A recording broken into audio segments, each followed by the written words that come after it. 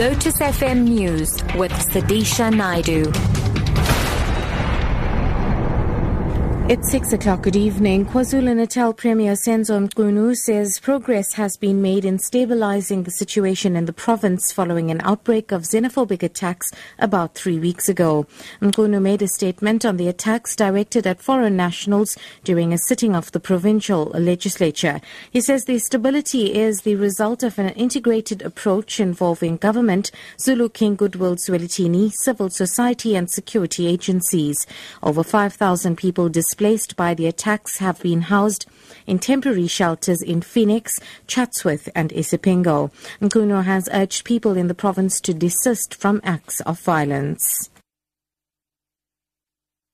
Some of the people who took part in the anti-xenophobic march in Johannesburg earlier today say they wanted to assure the victims of attacks that South Africans in general do not hate migrants. Thousands of people marched from Parktown through Hillbrow before reaching Mary Fitzgerald Square in the Johannesburg CBD. The aim was to condemn the recent xenophobic attacks that have claimed 7 lives. These students were part of the march. I'm hoping that it will maybe wake people in the country up, maybe especially the government, but also maybe make people aware that people care, and especially the foreigners, and that there are a lot of people who are rooting for them and who don't believe in the same thing as those who are attacking. Yeah, I think it's the support for the international people in our country to show them that we're not, as South Africans, we're not condoning it, that we don't want this to happen, that they have safety in our numbers.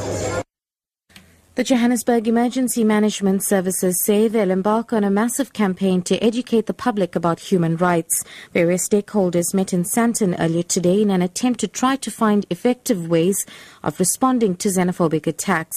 EMS Director William Mazibuko. All incidents, whether they are rumors or not, that we are able to attend them and ensure that the incident will be able to be curtailed before it can get out of hand. All stakeholders must be prepared at any given time to be able to deal with these issues. The KwaZulu-Natal Social Development Department wants social workers to operate from community centres and hospitals for them to be easily accessible to communities. According to the department, this will reduce social workers' tendency to be office-bound, but rather spend most of their time in the field.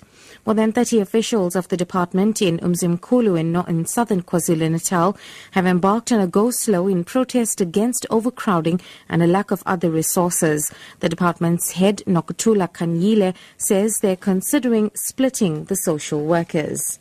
So we have identified a number of satellite points in Mzimkhulu where we are going to operate from, and we are providing a number of vehicles so that our social workers, they spend more time doing home visits and working in communities so that we avoid communities coming to the office, but it's more us reaching out to the people and getting to them. And we are currently working with the Department of Work so that we can lease offices in one of the malls.